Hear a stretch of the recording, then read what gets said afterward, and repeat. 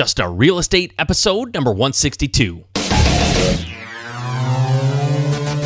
All right, thank you, and welcome to Just Start Real Estate. My name is Mike Simmons. I am your host, and I am happy to have you here today. I want to jump right into the content, but before I do, real quick, I want to ask you to take a moment, go to iTunes, and give me a rating and review.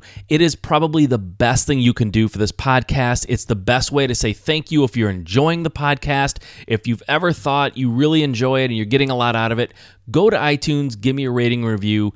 It means the world. It helps me reach more people. It helps me help more people. And doggone it, it's just a nice thing to do. So if you don't mind, go there and do that real quick, and I would be eternally grateful. Okay, on to the show. All right, thank you for being here with me on another Quick Point episode. I really appreciate it. I appreciate you spending your time with me. I appreciate you being here. There's a lot of things you could be doing, a lot of places you could be, but you're choosing to spend a little time with me, and that is cool as hell. All right, let's jump into the show. Today, the name of this episode is Desperation Stinks, and in this episode, I want to discuss the smell of desperation. Most people can smell it on you. Desperation is never a position that you want to make decisions out of. It always ends in disaster. So in my life, I've made decisions based out of fear and or desperation. The worst part about it is everyone else can see it and they can smell it on you. And even though you think you disguise it, it's one of the easiest things to detect about another person in business, and you never want to be the one in the room coming off desperate. Now, desperation really works in any encounter. I mean, when I say works, it means it can have the same effect in any encounter you're in. I think in relationships, it's the same thing. If you go into a situation looking to connect with someone of the opposite sex and you're coming off desperate, you'll most likely turn off everyone that you're trying to attract. Nobody wants to deal with a desperate person. That holds true for relationships, but it also is very true in business.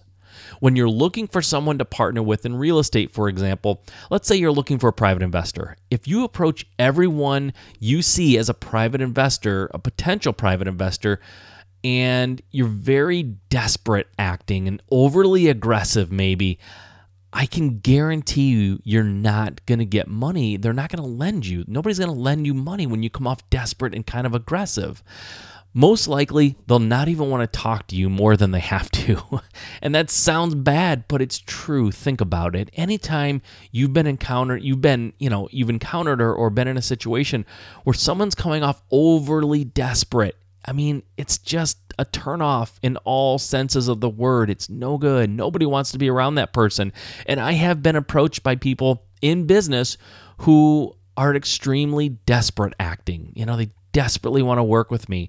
And unfortunately, I've been the person in business who has come off desperate to other people in the past. It's just, it wasn't necessarily desperate on my part, but I was just too enthusiastic and probably just trying a little bit too hard and being a little bit too pushy.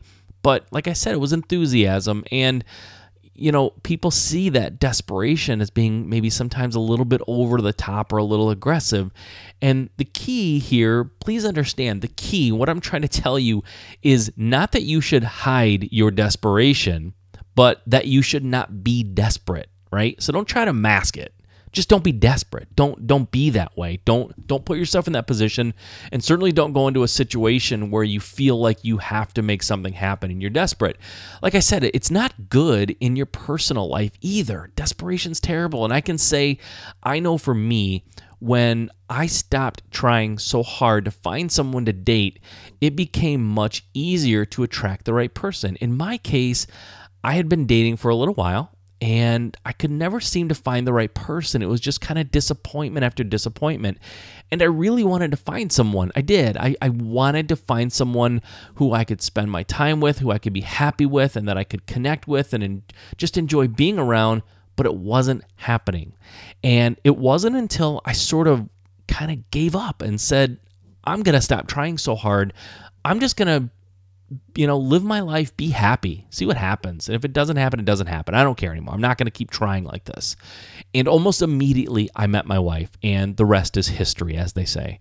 So almost the identical thing happened to my wife as well. When she stopped worrying so much about finding someone, we sort of found each other, and it wasn't a big effort, and we weren't trying very hard in the beginning. Like we just, we had kind of gotten to the point where it's like, all right, if it happens, it happens. If it doesn't, it doesn't. So we weren't overly, like pushy about it or, desperate, basically. We didn't come off desperate. So I think that was attractive to both of us. So business is like that as well. It really is.